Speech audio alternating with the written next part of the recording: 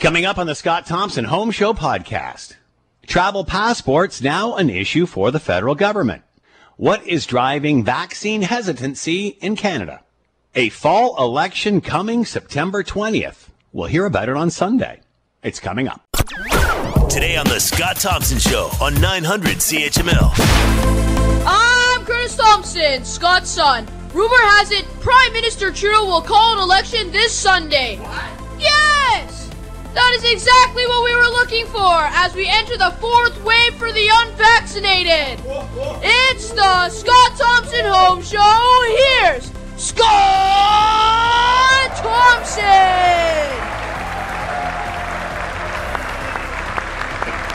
Yeah, there you go. Guess we know where he stands. Or maybe it's just simple exploitation. Good afternoon. It is 12:11. It is 900 CHML. I'm Scott Thompson. Will Erskine back at the station, keeping the Scott Thompson Home Show between the pipes. Feel free to jump into the conversation. We would love to hear from you. Lots of ways to do that. You can send us a note via the website, scottthompson@900chml.com. And again, I just want to be really clear about this vaccine passport thing on the provincial level. The feds just announced they're going to do it on the federal level, which is a great idea. And I'm fully supportive of everyone getting a vaccination as soon as they can. Here comes the commentary. In the ongoing discussions we had yesterday on the show around the significance or lack thereof of a provincial vaccine passport, when we already have on our phones the receipt, code, and confirmation of vaccine from your point of vaccination. But I have finally realized what their discussion is all about. This has nothing to do with proving who is vaccinated and who is not vaccinated, because we can already do that with the system we have. What was revealed yesterday is some think if we make a provincial passport mandatory, many will think they will need it to get into someplace they can't. But that is simply not true. I fully support vaccination, but the fact is it is not mandatory in Canada, the U.S., and most of Europe. If a place of business decides it will not let the unvaccinated in, that's great, that's their choice. But a vaccine passport will not keep them out or in any more than the confirmation that's already on their phone. If you don't want the unvaccinated in, you've got to make that call because they're not mandatory. And a passport won't make that conversation at the door any nicer than will the confirmation you already have. Provincial vaccine passports are a smokescreen from those who want the vaccine to be made mandatory. And I get that. But that is a totally different discussion than the documentation needed to show your proof of vaccination, and is very deceitful. And you wonder why some are skeptical about this stuff. I'm Scott Thompson. Let's bring in Ryan Mallow, Senior Director of Provincial Affairs for Ontario, Canadian Federation of Independent Business, and is with us now. Ryan, thanks for the time. I hope you're doing well. I am. Thanks for having me. All right, two different issues here. A federal one, federal passport that has now been announced for travel, and then the provincial passports. Let's start with the provincial passports. Is this redundant? And is this, as I just said in the preamble, about providing adequate proof of vaccination? Or is it about having the debate of making vaccines mandatory in certain non-essential settings? Yeah, I think what we're hearing from our members is there isn't really a concern out there on what would the proof look like. That's not really a debate that I've heard. I know that the government has pointed to the vaccination receipt that you get when you get both, I believe, your first and your second dose as being something that they would point to. Now the federal government has indicated what they're working on could be used domestically should province want to go down that road. But for us and for our members, I think the real debate is, should I be asking for it at the door? Can I be asking for it at the door? What are the possible consequences and liability? And not just on the customer side, but also on the employee and the employment standard side. What are my obligations, my rights, and my legal considerations on that side as well? I think that's where a lot of people are looking for clarity, is just sort of, are we going to patchwork and sort of half of businesses will do it, maybe half won't? Are they going to be made to do it? Are they not going to be made to do it? Where are we going to land? It sounds like now they're not going to be made to do it. Obviously, Quebec has tried or is going down a different road. And as of September 1, they're implementing this form, this document, so you can get into non-essential services. So again, do we need that sort of thing? Obviously, that's what your members are calling for, is some clarity as to, do we let people in that are vaccinated? Or do we let people in that are unvaccinated or not? And as it stands right now, that's not a mandatory thing. Is Quebec's way the answer, do you think? So I think it depends on what the alternative is. I mean, certainly we have more tools in the toolbox than we did at this time last year, and we are looking to governments to look at those in terms of a stay open plan. What we absolutely want to avoid in Ontario is a fourth lockdown. We've been through some of the harshest and longest in the world in certain parts of this province. We cannot go through that again. So we want to do what it takes to stay open. Could a vaccine or proof of vaccination plan be part of that? Potentially. Does it need to be part of that off the top? I don't think so. I don't think that we're quite there yet. That being said, we are surveying our membership on it. And what I will say is that we've got pretty strong support for proof of vaccination around international travel. Pretty strong support around major events like festivals, large sporting events, large concerts. Where it gets much more contentious is the day-to-day, the restaurant, the hairdresser, the cafe. Should we be using it for that? That has a much more split vote on our end. What I will say is, if the alternative is lockdown number 4, that's when we see support for a proof of vaccination system increase significantly if it avoids lockdown number 4. I totally agree with you, Ryan. I don't think anybody wants to see any sort of lockdown in any way or any form. It's just, I've heard people say on TV, we need this passport or we're, heading for another lockdown. And I'm not sure that's quite accurate, considering what our vaccination rates are at over 80% for the first dose and over 70% for the second dose. So, right now, the way it is, it's sort of the honor system, and people are allowed to be in establishments that are not vaccinated. Do you see that changing in Ontario? I don't think, based on what we've heard from Premier Ford and Dr. Moore, I don't think, at least in the short term. I do know, though, that members of our small business owners, people across the province, have been very conditioned over the last 17 months to pay very close attention to those COVID metrics, and in particular the daily case count. Certainly seeing it jump over 500 today has caused a stir on our end, and a lot of worried members that we're inevitably heading to a fourth lockdown because of it. I think what we need to be clear on, and to their credit, both the Premier and Dr. Moore have been doing this in their recent communications, is what is different this time around is vaccinations. Yes, the last 3 times this has happened, we have gone to lockdown all 3 times. But we have been promised, and I really do believe that the vaccinations are a game changer. What we need is clear communication on how they're changing the game, for government to reassure and insist that, it's a spike. It's not something to take lightly. We do need to take it seriously, but it's not going to force lockdowns like we've seen in the past, because we have so many other tools available to make sure that we aren't putting undue pressure on our hospital systems and our ICUs.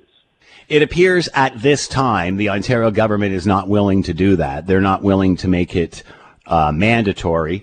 It's up to the individual business to decide whether they want unvaccinated in and want to screen for them or not. So if it is not mandatory, and at this point, as you said, this could all change, but at this point, if it is not mandatory to get into these non-essential settings, do we need more proof of a vaccination? I think in terms of what's there, like, do we need a card if it's not going to be mandatory? I don't think that that's necessary. And again, I would also note, with the federal government working on one that could be used domestically, that backstop is there. I think, again, the main thing that small business owners are looking for is just clarity. I mean, we are seeing, in particular, the university sector. I saw University of Ottawa, I believe Queen's University just came out as well, indicating that they're going to make it mandatory to return to campus.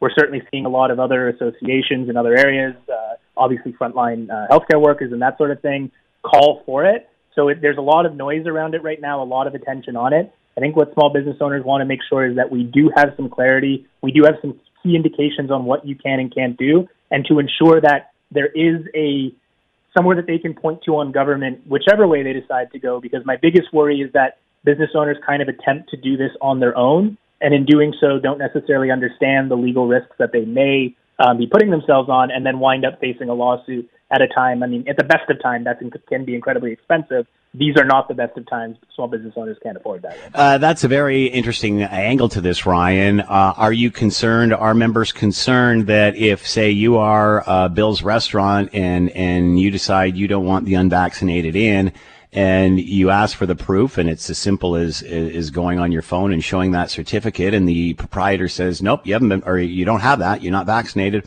you can't come in, do they face then an issue if it is not mandatory?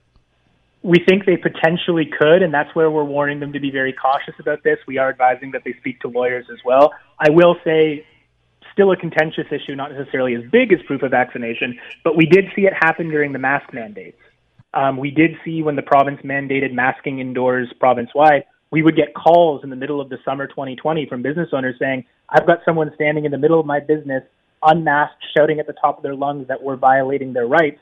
What am I supposed to do? Do I put hands on this person? Do I call the police? Do I call bylaw? What are my responsibilities here? I know they're supposed to be wearing a mask, but they're, being difficult about it. And certainly I think a number of those cases wound up going down the human rights road. On the vaccination side, I mean, it's easy to talk about a vaccine passport or proof of vaccination system in sort of a high level sense. But on the ground, I mean, it's one thing if you're a nightclub and you've got a bouncer who's used to checking IDs at the door. Yeah. If you're a mom and pop diner, your 17-year-old wait staff is not used to that. And if you've got someone who's going to be combative about it, at best, it's a difficult situation. At worst, it's maybe putting their safety at risk.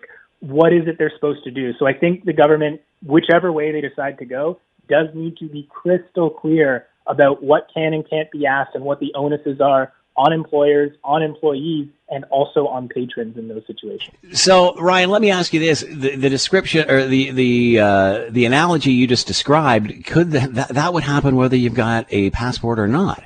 Whether you're holding this card and the government says you can't get in with an essential service without one, you're still going to have that. You might have less of them, but you're still going to have people showing up at the door going, I want to get in, and your card's, you're supposed to let me in, and if you don't, it's against my rights. A card's not, or a passport, is that going to change that?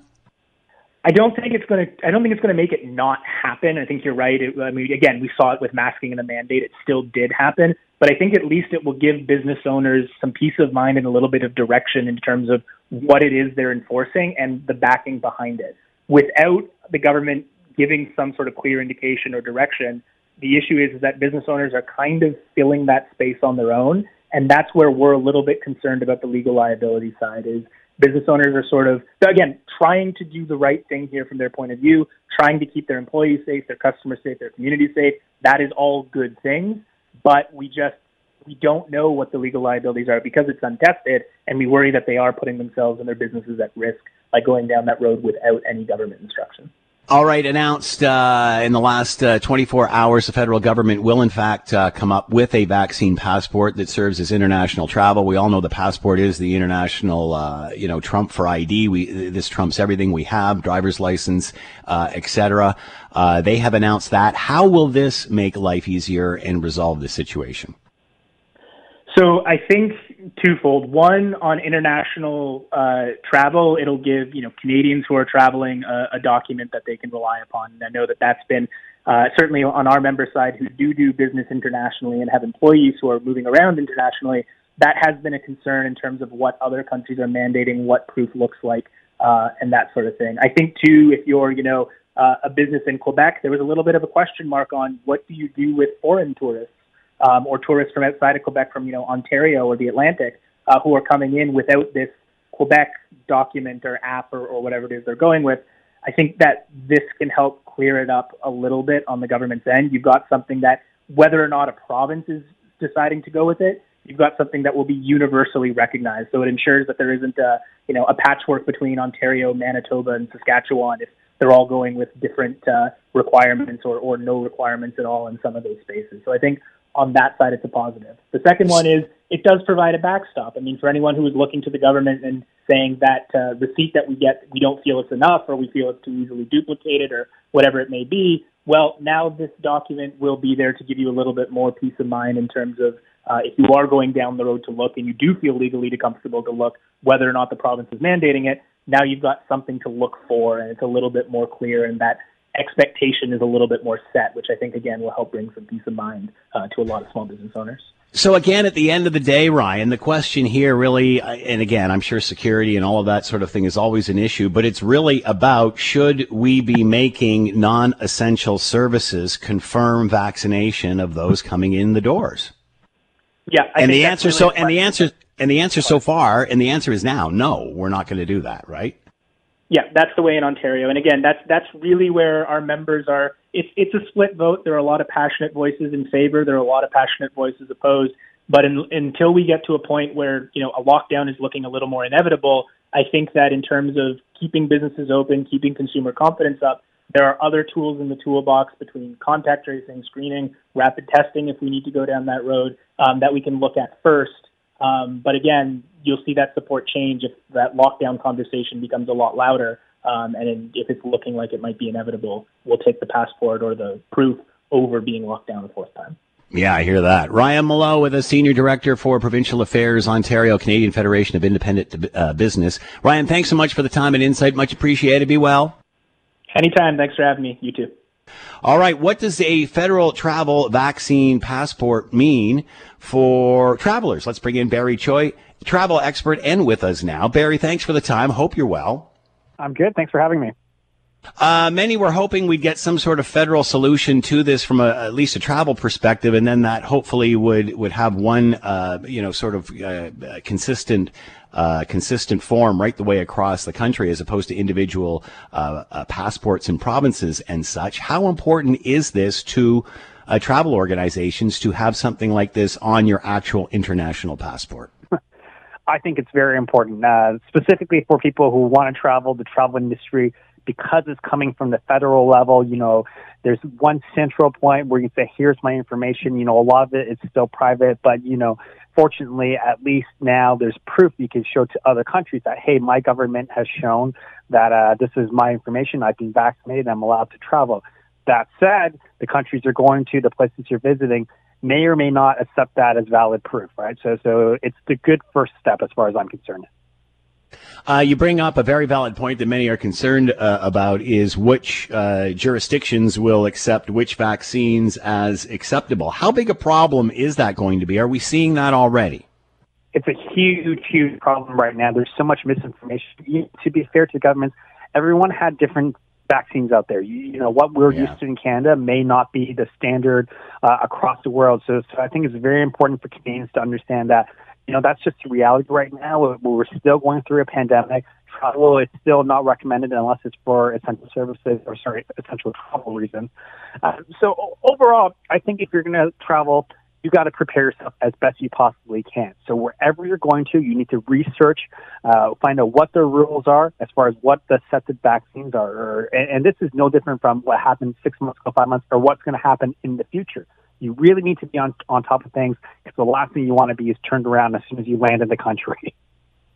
Is there a standard? Are we seeing that just with what we have already? I mean, are there certain vaccines that aren't being recognized? Is it a case of those that have a mixed vaccine? What are we seeing there, Barry? It's all over the place. It depends on the country. One good example is, France right now, they're accepting the mix of AstraZeneca and Pfizer, right, or AstraZeneca and Moderna, but they're not accepting a mix of Moderna and Pfizer. And the funny thing enough, I was looking at French Polynesia, which is, Tahiti, just to look at what their rules are, because technically they're a territory of France, but they're accepting the mix. So even though they're under the same jurisdiction, they may not necessarily be accepting the same vaccine. So it's a very, very complicated situation right now, and it's no surprise at all that travelers are very, very confused. And at the same time, I want to say, as someone who works in the travel industry, I can't wait for it to pick up again. But at the same time, public health is more important. So a lot of countries are still trying to figure things out.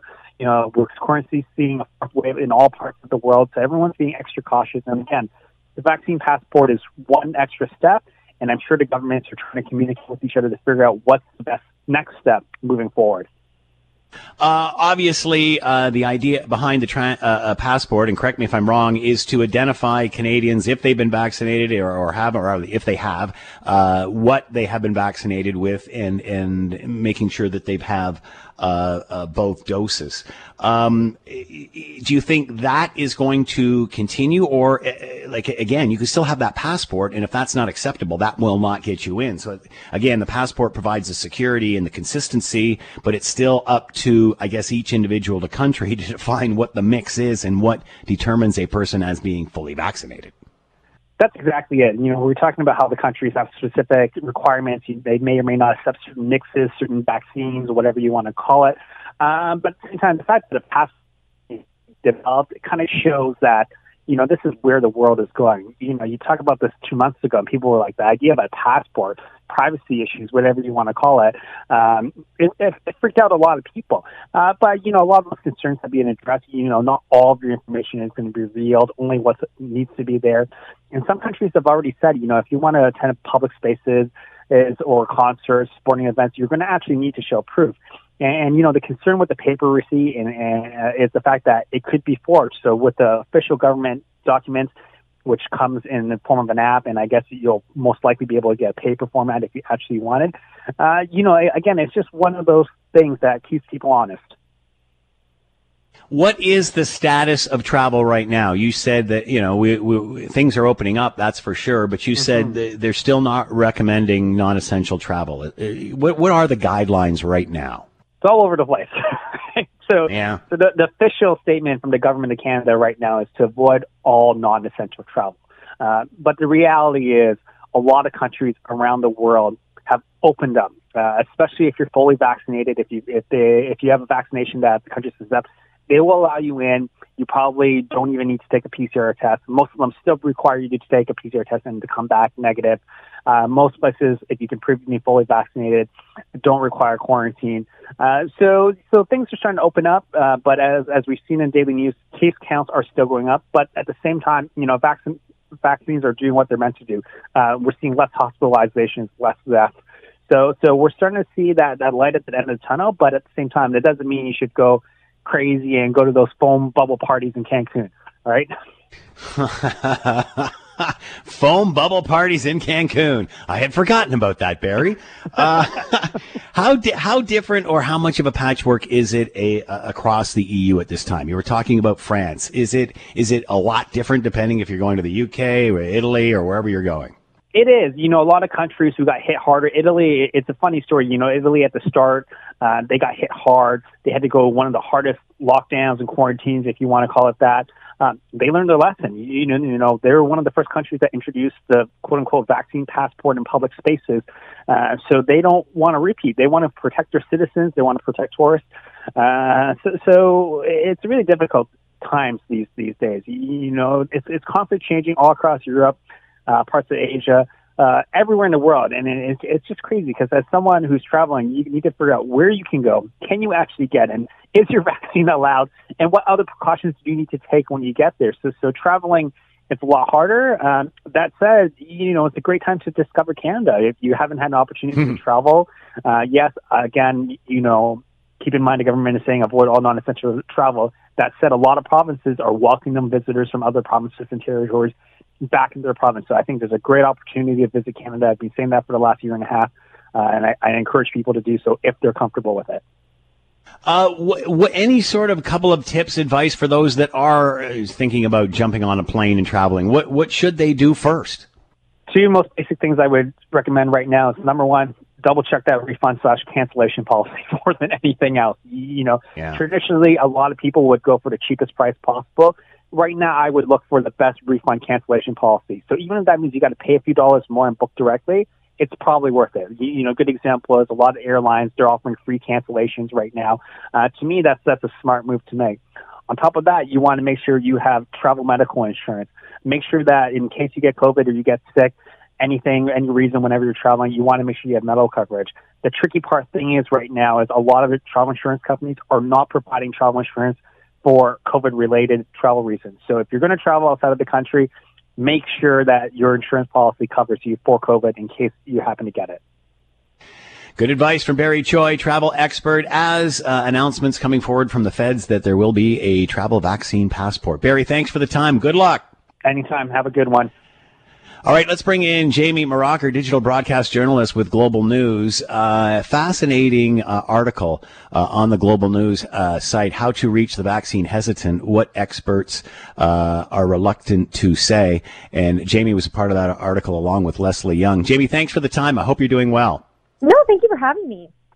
What can you tell us about the unvaccinated? Because it's fascinating now, as we've seen Canada now, as of May, start mass vaccination. We're sitting at over 80% vaccinated with the first dose that are eligible in Ontario, up to over 70 now with the second dose. Many are questioning and trying to figure out who, why, what people are not getting vaccinated and what the hesitancy is. And you really can't stereotype this, can you?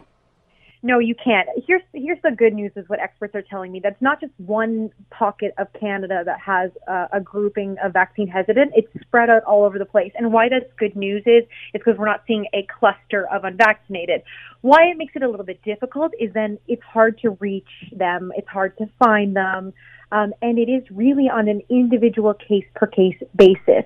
In our story, we actually spoke to people who are on different ends of the hesitancy spectrum. Somebody who's been hesitant pretty much the whole pandemic, but then they opted to go get the vaccine just last week because they spoke to a trusted religious leader. Their pastor kind of talked them through it, told them why it was safe. And they also really wanted to go visit their grandparents in long-term care, and you do need to be vaccinated to be able to do that. So those reasons really become personal. Then on kind of the other end of the spectrum, I don't want to say anti-vaxxer because they told me specifically they're not anti-vaccine, they're just anti-COVID vaccine. They kind of call themselves vaccine cautious. They were on the other end of the spectrum where they don't plan on really ever getting the vaccine, and they feel like it's been highly politicized. They're worried about side effects. There haven't been long-term studies that they're comfortable with. I talked with them for quite some time. We dispelled some of the misinformation, and there was quite a bit of misinformation that they had been taking on as real information. For example, one of the biggest things, and we talk about it in the story, because I've heard this countless times, is that these are not approved vaccines, FDA approved vaccines. And we all know the FDA is or most people I should say, know the FDA is actually US based. Here in Canada, we went through a completely different approval process when it comes to the COVID vaccines. It was called the interim order. So they were fast-tracked through the system, but they actually went through the same sort of approvals as would any other type of a medication. So here in Canada, the vaccines are actually not under an emergency use order. They have been fully approved. So it's a very different situation, but Canadians get a lot of their news from the U.S., right? So right now we're sitting at over 80% in Ontario. So it looks like there's that last 10 to 15% that is going to be difficult because we've certainly seen the number of injections just taper off, obviously, as supply has really come in strong. So out of that 10 to 15%, any idea what percentage of those can be convinced? Because as you said, there's some that will never be. Any idea what the percentage is of those that are on the fence, that with a little shove or the correct education will make the leap? Yeah, so I can't give you an Ontario perspective, but I can give you a national perspective if Sure. that's okay. So last look, Andrew Parkin from Environics Institute, he's been kind of tracking this data, and in February he found that 25% of unvaccinated Canadians, I should say, were vaccine hesitant. In June, that actually dropped to 18%. So that's a fairly small percentage. 18% of the 18% of unvaccinated. So that's a pretty small percentage. Then we go down even further if we're talking about staunch anti-vaccine. So that's around 8%. So there will be around 8% that we really won't be able to convince, likely. And the experts say that we shouldn't focus on them anyways.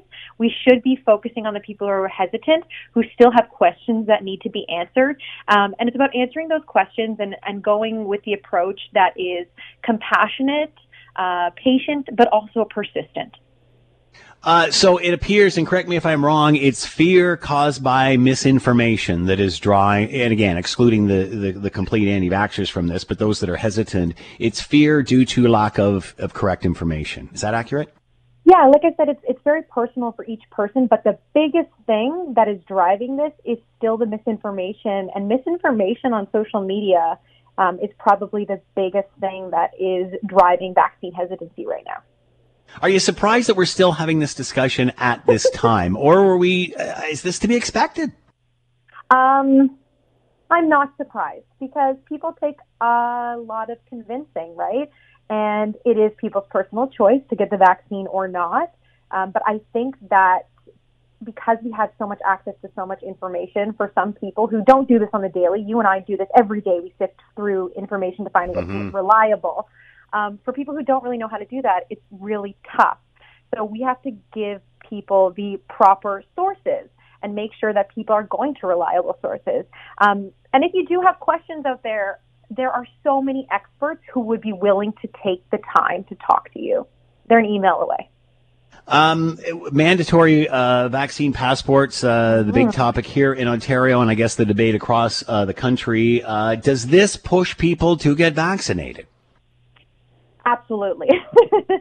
Actually, it's so funny you bring that up. I forgot that the vaccine cautious gentleman that I spoke with in my other story about vaccine hesitancy, he told me the only reason that he would ever even think about getting the COVID-19 vaccine was if it was mandatory to travel.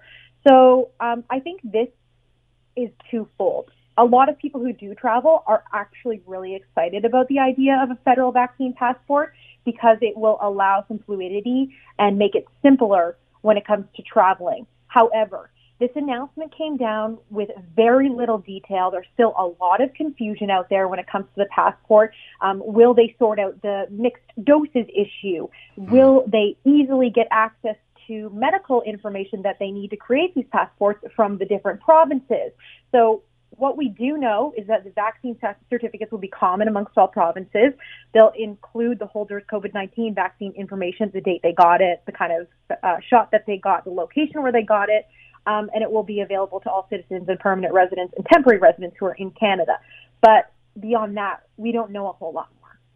Getting back to hesitancy, at what point do the numbers start to have some sort of influence? And by that, I mean, my goodness, if over 80% are vaccinated, that means there's only 20% that aren't. That's two in a room of 10 people. At what point do the people start feeling vulnerable, do you think, because they're the only ones that aren't? I think we're there. The experts say that this fourth wave is a wave of the unvaccinated, and it's on them to kind of, deal with this. We have the whole other side here that experts are looking at vaccinating children. We don't know a whole lot about that just yet, what school will look like and that sort of thing. But that small percentage, that 18% that are vaccine hesitant, they are making a difference right now as we head into this fourth wave. So I think we're at the point already where experts want to see us focus on the vaccine hesitant because they're the people that could potentially make a difference about how aggressive this next wave is. Jamie Brocker with us, digital broadcast journalist with Global News. You can read the article on the Global site. Make sure you're watching tonight for more on all of this, talking about what is driving hesitancy among Canadians. Jamie, thanks for the time. Much appreciated. Be well. Have a good one. You're listening to the Scott Thompson Show podcast on 900 CHML. All right. Breaking earlier today from Reuters, they're saying that as Sunday, the Prime Minister will, of course, announce a federal election. The Conservatives have released their innovation policy. The NDP have released their platform earlier on today. And, of course, vaccine passports and all of this. Let's bring in Moshe Lander, Senior Economics Lecturer with Concordia University, and with us now. Moshe, thanks for the time. I hope you're well. Yes, thank you very much. So your thoughts, Moshe, on the rumor floating from Reuters that it looks like we're going to hear an election called on Sunday. Is this a slam dunk for the Prime Minister? Well, it would be difficult for him to lose. The fact is that I don't think that there's a particular platform that the Conservatives have that's strong enough to overcome the Liberal incumbency. I don't know that they're going to win a majority, but I can't see that they're going to lose power because I think we're just coming out of the pandemic right now, and I think people just want something calm and stable right now, not something disruptive and new. How will Canadians feel if they go through the process of an election and end up exactly where we are? Oh, I think they better get used to it. I don't know that they're going to be happy necessarily, but I think if they manage their expectations and realize that's probably what's coming, I think it's a little more tolerable when it happens. So if that's the case, and it looks like there is a good chance we'll end up where we are, could this backfire for the Prime Minister for the sake of going through the motions for the exact same result? Oh, again, I think if he manages expectations, he should be able to come through without upsetting people. I think the idea right now is he says, I'm coming to the Canadian public because we're just on the back end of a pandemic. We're trying to figure out what new normal is going to look like, and I need a mandate from the population to make sure that I can try and lead us through the next 5 years. I don't know that there's any skeletons in the closet to come out like there were last election. So I think at this point, if he says that's the purpose, and if he tries to be clear for once, then he has a good chance of at least having people understand this is why we're going through the motion, and when we come out on the other side, we're okay with it. That was my next question, Moshe, is that will Canadians understand why we're having an election? Will Canadians ask why we're having an election? Because, again, when it comes to passing legislation, that certainly hasn't been an issue. So will Canadians ask why we're doing this then? Well, they should ask why we're doing it. I mean, just as a matter of course, right? So why now as opposed to in the winter or in the spring? And the fact is, I don't think any Canadians really want to deal with a winter election. It's hard enough with the idea of voting as it is, let alone trudging through meters of snow or rain or whatever it is that you might be experiencing in Canada. So a fall election... I don't know, Moshe. Moshe, I don't know about that. I mean, winter election, okay, we got to put on our muckalucks and out we go. But at the end of the day, that's nothing compared to a pandemic. No, it isn't. But, right now, everywhere in Western Canada is pretending that the pandemic is over. And so the fact is that better to do it now when they believe that it's over than in the middle of winter and what could be the fourth wave. The fact is... I don't know how many votes are the Liberals going to get out west, though, Moshe. I don't see that being a factor. No, it's a matter of there's never going to be a good time. That was my point. Winter's not going to be good. I don't know that spring's going to be any better, right? So if you're going to pick a time, you may as well pick it now and let's be done with it, right? The fact is that businesses are opening up, and even within a social distance capacity, we are getting back to some degree of interacting with each other. So let's do it now, and let's give them the full 5 years to proceed with a plan rather than delay and see what else could go wrong in the next 6 months. So you're convinced that they should get the next 4 or 5 years to have a majority and get whatever they're doing through? I just don't see people wanting more instability in their lives. And so if there were a compelling reason that they completely mismanaged the pandemic, and even if you wanted to make the argument that they did do a bad job at it, I'm not sure that any party would have done better. It was new for everybody, and it was pure panic and just trying to get things done. So there's not a compelling story here why anybody else is going to be able to do a better job. And you know what? I'm not sure that the Conservatives or the NDP really want it right now, because now what you have to deal with for the next 5 years is cleaning up the mess. So it's kind of a bit of a poison chalice that if you get power and have to deal with a deficit of over $350 billion that you got to put right, let the Liberals have it and let them come up with a plan. I can certainly see that angle too, Moshe. Now, you mentioned the fourth wave. Obviously, it's way different from the first, second, and third in the sense that there's mass vaccination, over 80% of Ontarians, at least with the first dose, over 70 with the second. Does the fourth wave of this pandemic, does that factor into this? It does, because in the first 3 waves, at least, you could make the argument that it was equally targeting all Canadians, right? People with predisposed conditions, of course, were at slightly higher risk, but nobody was safe without a vaccine. Now what you're seeing in the fourth wave is that it's now targeting the unvaccinated. And so what you're going to see then is that the politicization of this virus is going to start to play a role within politics. You can see, as you were just saying a couple of minutes ago, Western Canada is not going to vote Liberal, and certainly if they come across trying to talk about the idea of vaccinations and pandemic and fourth wave, it's not going to resonate in Western Canada, where the belief is this thing's a done deal. So obviously it looks like everybody's been gearing up for this, certainly from the political party standpoint, for a while now. The NDP have released their platform earlier on today. Ready for better, I believe, is their slogan, and talking about taxing the rich. How much impact does this have with voters? Obviously, it grabs everybody's attention. Is it a moneymaker for them? Does it translate and do what they say it will? No. And that's it's such a tired play by the NDP to talk about targeting the rich and let's go get them. And you know what? It's a nice idea. Do the rich are there enough rich in Canada, and do they have enough money to solve all of our problems? Well, even if there's enough rich, how long will they be in Canada if you keep trying to squeeze them, right? They're just going to up and leave and go find another jurisdiction that's more favorable towards them. I mean, that's the thing with being rich, is that they're more mobile than people who are poor. So they're not going to hang around to be squeezed, even if you can get enough out of them to close the financial mess that the country has. But the other thing is, remember that the rich have extremely expensive accountants and lawyers. They're going to try and squeeze their way through any loophole or any exception that they can find, and it's not going to generate the money that they need. So it's a tired play. Find a different, broader source to go find a way to generate tax revenue, or even better yet, just cut spending that's gone sky high in the last 18 months, and that'll do a lot towards removing a lot of that deficit to begin with.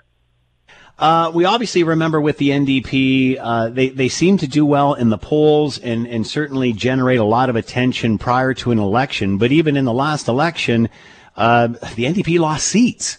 And again, we were expecting big things from the Green that never happened. And we certainly know the problems that they've had in the last few weeks and such. So as we move forward, what is the NDP going to have to do to get people's attention? And will this split the left vote? Well, that's just it, right? When the NDP is positioned to the left of the Liberals have this great strategy of triangulation, right? They play just far enough to the right that they can distance themselves from the NDP, and just far enough to the left that they can distinguish themselves from the Conservatives. And that's where Canada lives, is right in the middle there. And so, the NDP is going to have a very difficult time when they're constantly talking about their old bugbears of going after the rich and trying to squeeze more tax revenue to pay for more government services. If they don't start moving a little bit towards the right and becoming a little more centrist, they're not even going to split the vote, because at the end of the day, when you go to tick your box on who you're going to vote for, you realize that voting NDP is kind of a wasted vote. And that means that a lot of the people on the left are just going to default to the Liberals, and that's what keeps bringing them back over and over again. Many look to the NDP and their success as Bob Rae, although that's contentious. Certainly Jack Layton, who again brought the party, it seemed, more into mainstream. Has that been lost now? It's been lost a little bit, but what the greatest thing about the NDP is, when you said Bob Rae, it's, again, contentious or not, it's power. It's once you have it and you actually have to govern, you've got to enact those policies. And the thing is that the NDP can always stand on the sideline and say, we don't have power. And so we can make these promises and we can make these plans. And they kind of realize that they never actually have to enact them. So it's kind of an easy position. So the greatest thing that's going to help the NDP going forward is they need to find a way to make themselves electable. And then once they have it, realize that the things that created success for them are the things that they have to propagate going forward. And so Jack Layton got maybe the closest of anybody at the federal level to getting to that point. But the fact is they never really did get the power, and so they never really did realize the trade-offs that are involved in their difficult policies that they keep putting forward. All right, what about the Conservatives? What do they have to do to move forward? Obviously, Erin O'Toole does not seem to be resonating in the polls at this point at all. How do they stop from letting the opposition the opposition period, from dictating their narrative? Well, I think you hit on part of it, that Erin O'Toole is, let's say, lacking the dynamism of, say, Trudeau or Singh. And so the problem that he has is one of just recognizability. He can do as well as he wants in Western Canada, but if he can't convince Ontarians and Quebecers that they want to go Conservative, he's got no chance, right? Because there's just not enough seats in the West to overcome the fact that he can't win in the East. So I think he's definitely got a personality deficit issue that he's got to overcome. And I don't think that his policies are going to be strong enough in a tail end of a pandemic that's going to resonate with Canadians in a way that they've got a chance of winning enough seats in Ontario and Quebec. Certainly not as charismatic as what the Prime Minister is, although many, some may be growing fatigued of that, and certainly not as charismatic as Jagmeet Singh. We remember people saying the same thing about Stephen Harper, and he was sort of the cardigan Prime Minister and such. How big of an issue is that? Do you got to be a selfie PM to win these days? Yeah, I mean, I guess that's kind of the way that politics has gone, right? So even with like Sleepy Joe south of the border, right, he was being portrayed as just not dynamic enough.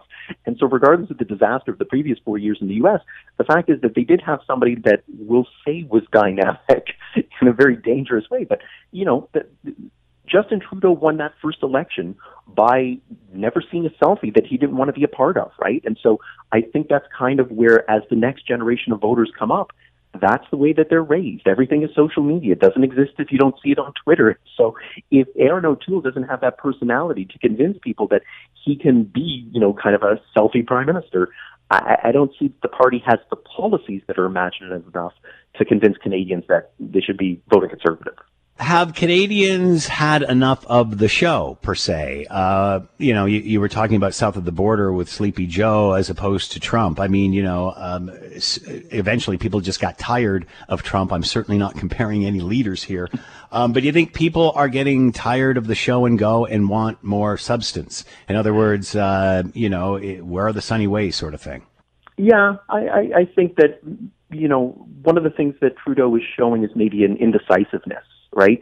And so while he's great getting in front of a camera and talking, the message is missing. And so where he could be delivering a very strong message, and he probably needs to take a page book out of his father for doing that sort of thing, especially with trying to convince Canadians of the value of getting vaccinated or things like that, I think he's going missing. And I'm not sure that he's going to serve out the full 5 years. I could very easily imagine that 3 years in, 4 years in, he steps aside for, say, Chrystia Freeland and says, you run with the party now. And this would be the same sort of kind of social media shock that, all right, we're now gearing up for Canada's first elected female prime minister and a little bit of new blood into the Liberal Party that could drive it forward for the next decade. So I kind of think that we are fatigued, and I can see a way forward that you can deal with that.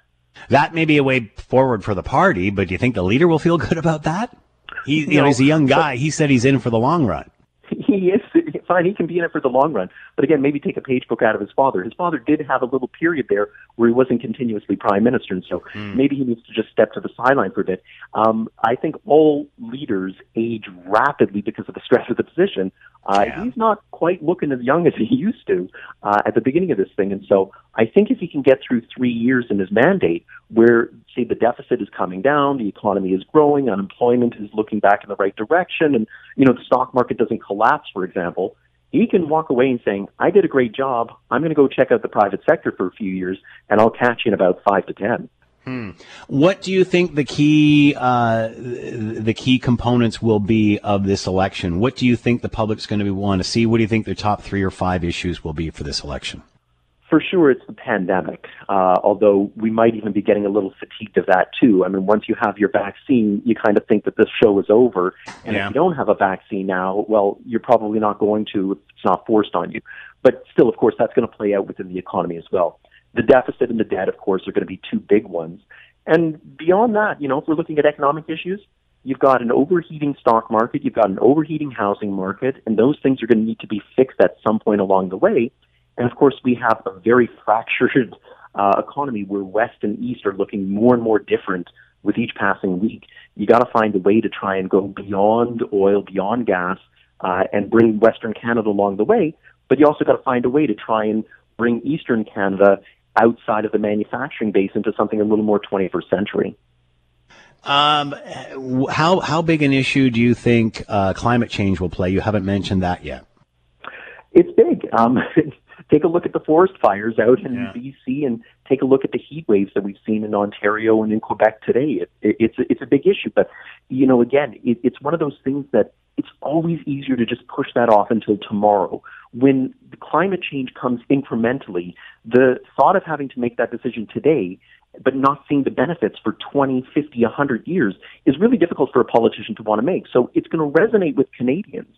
But a lot of policies that are going to be brought forward are going to be things that maybe start now slowly, and by the time they gear up, nobody's going to remember it. So it's really difficult if you're not going to have almost like a dictatorial approach when in power, saying, we're doing this whether you like it or not, and if you don't like it, just try me. What about China, or relations with China and the two Michaels? It's also a difficult position, right? You're poking at a very big bear. And so you can align yourself with the Americans and say, all right, we're going to take a position on China here. But Canada's only going to be as strong as America's protection provides it, right? If China decides that it wants to shut out the Canadian economy or it wants to apply sanctions against it, Canada's not going to be able to withstand it. And this isn't like NAFTA negotiations where Canada and the U.S. really wanted to get this thing done. They were just kind of saber rattling. this would be real on saber rattling and real on fighting. And I don't know that Canada has enough in their arsenal to take on China without a lot of support. And I don't know that that will is there from its allies. Moshe Lander with us, senior economics lecturer with Concordia University. Looks like we may be heading to the polls, or as of Sunday, an election will be called, talking about all things political that we may see on the election campaign. Moshe, thanks for the time and insight. Much appreciated. Be well. Anytime. Stay safe. More news. We've talked about an election. Reuters saying that the Prime Minister is going to call an election September 20th, for September 20th. That will happen on Sunday. Global News has now confirmed that the Prime Minister is expected to visit the Governor General office on Sunday to dissolve Parliament and go to the polls on September 20th. And that's the latest information we have. On that note, Henry Jasek, Professor of Political Science, McMaster University, he is with us now. Henry, thanks for the time. Hope you're doing well. Doing well, Scott. Same for you, I hope. All right, what do you want to start with? Let's start with the election.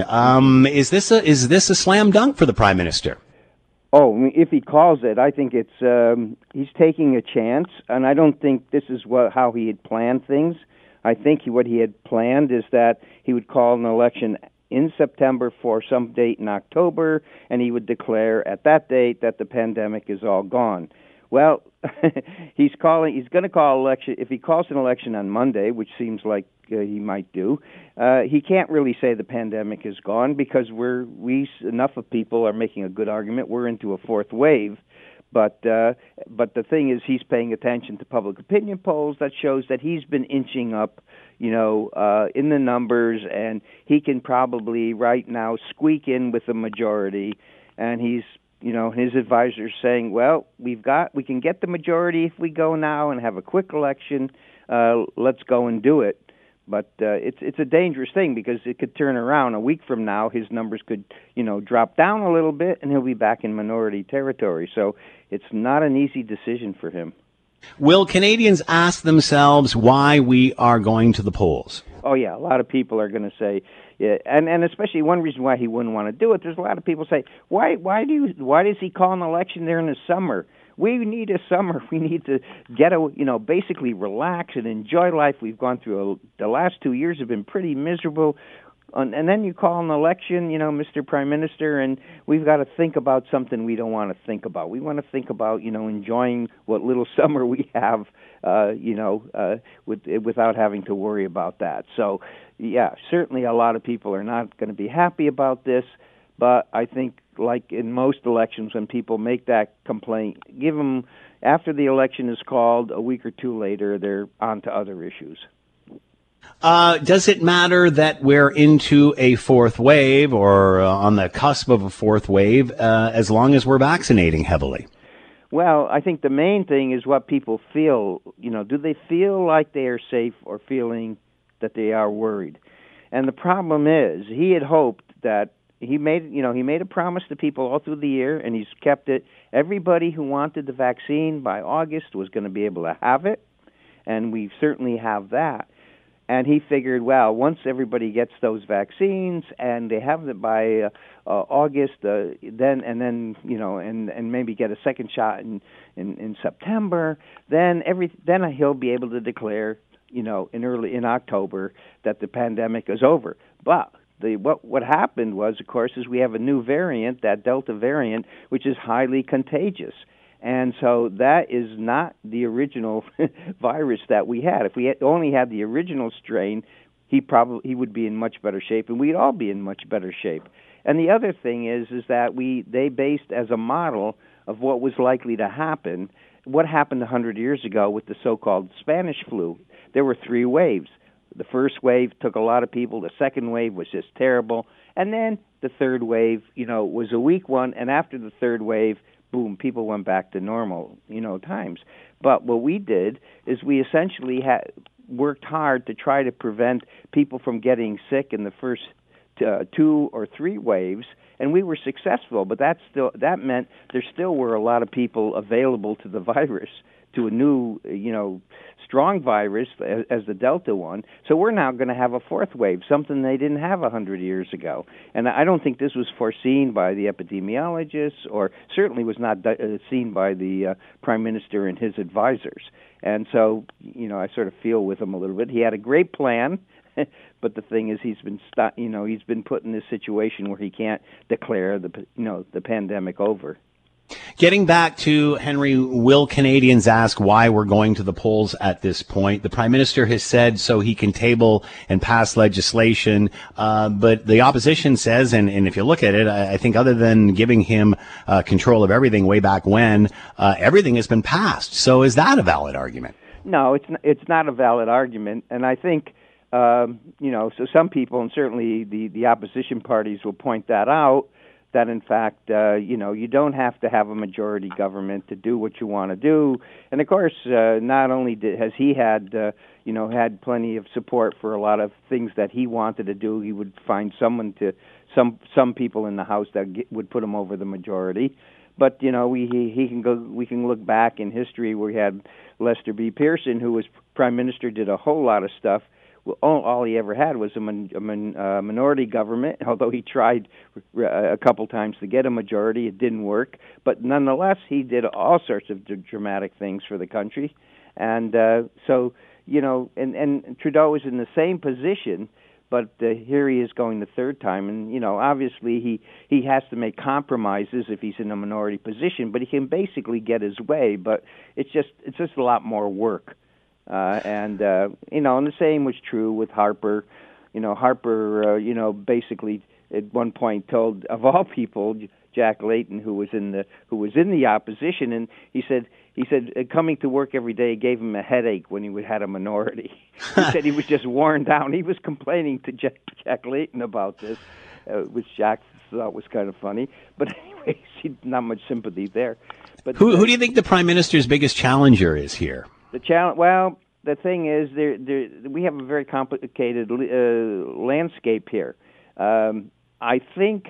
Well, the biggest challenge for him is his own voters, because normally the Liberal voters are hard to motivate. You have to excite them and get them to the polls. And is he going to be able to do this? He's going to. A lot of his Liberal voters are going to say, I don't want to hear anything about politics in them before Labor Day. And then after Labor Day, well, it's not too long before you get to Monday, September 20th, which is supposed to be the rumored election day. So getting them excited, his own voters excited, I think, are the biggest thing.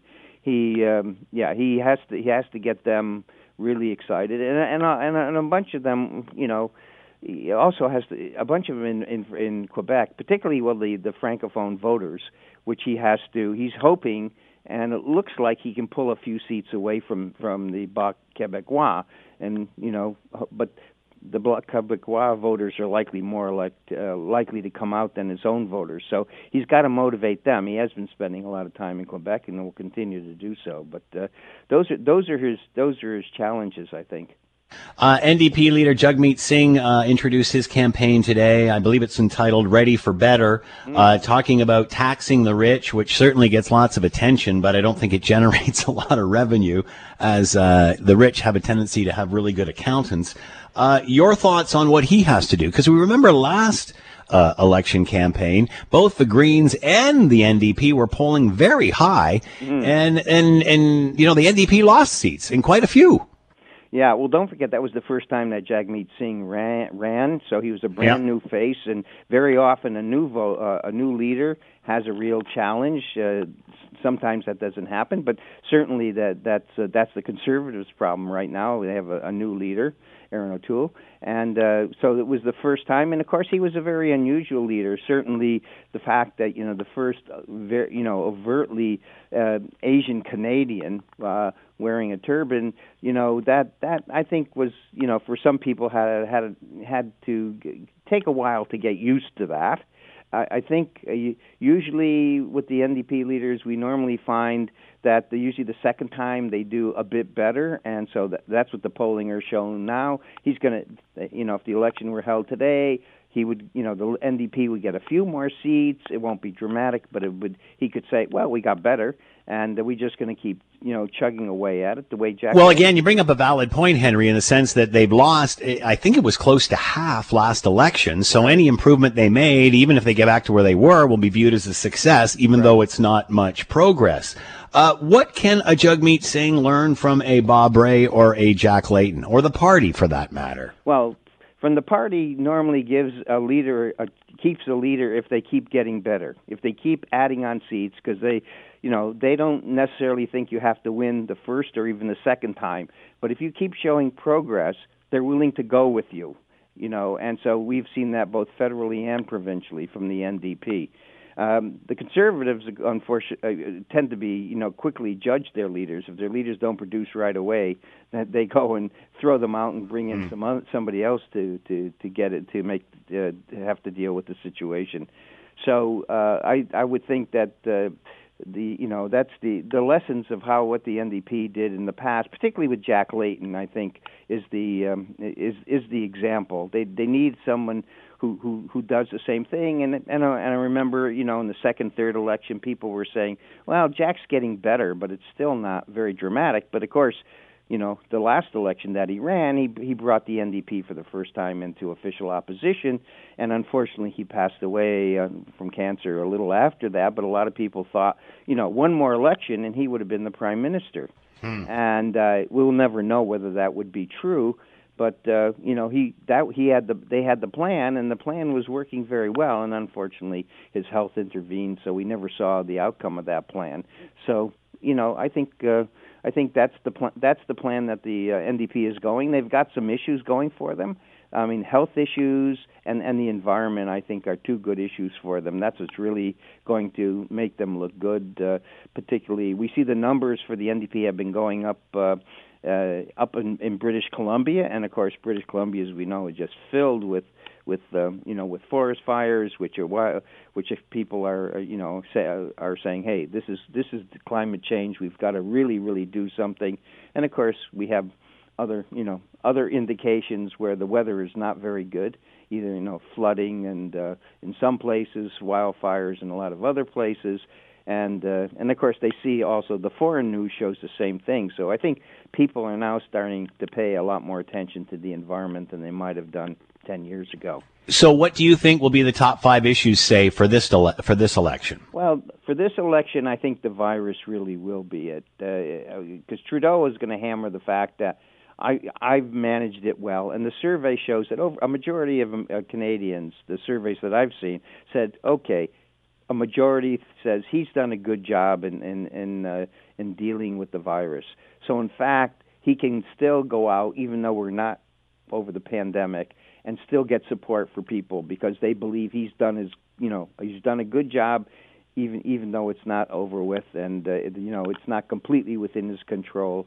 And but then I think they'll give him support for that, and the Liberals will be hammering that. The Conservatives will be hammering the economy, of which we saw a piece of it that they just put out about having an innovation policy. Mm-hmm. It is traditional. If you look at the actual policies they put out, this is the traditional type of policies that the Conservatives have put out over the years for the economy. Reduce taxes on the innovators and the business people, and we'll do a lot better in our economy.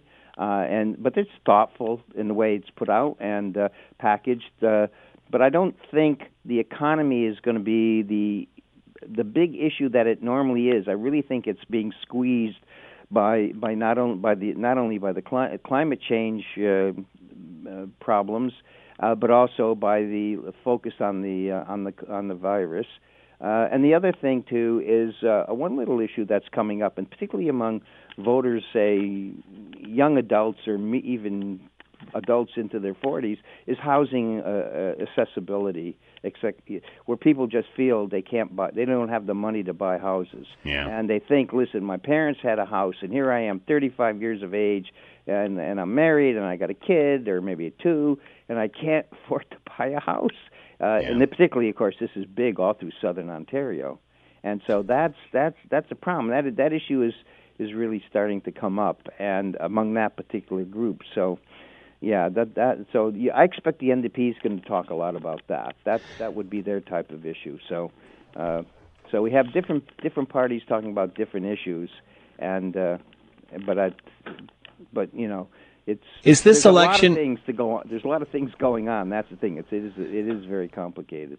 Is this election for Canada, or is this for the Prime Minister, or will Canadians even ask that question? Yeah, they will, and you know, a lot of them will say, "Okay, that's a politician. That's the Prime Ministers. They're always trying to look out in their own end. They call the election when they think it's good for them." But as I said, normally after a week or two, the people sort of move on to the more substantive issues.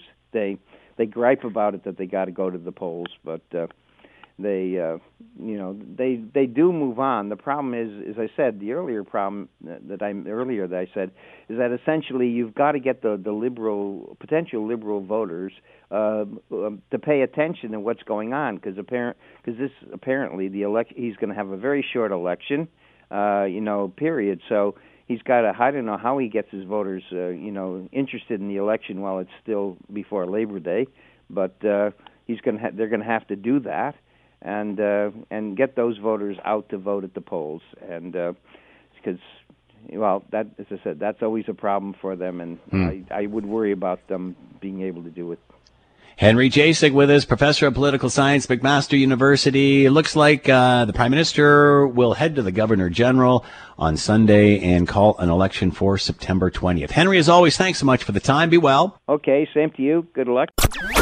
The Scott Thompson Show, weekdays from noon to 3 on 900 CHML. This is the Scott Thompson Podcast, available on Apple Podcast and Google Podcast, or wherever you get yours. And don't forget to subscribe, rate, and review so you don't miss a thing.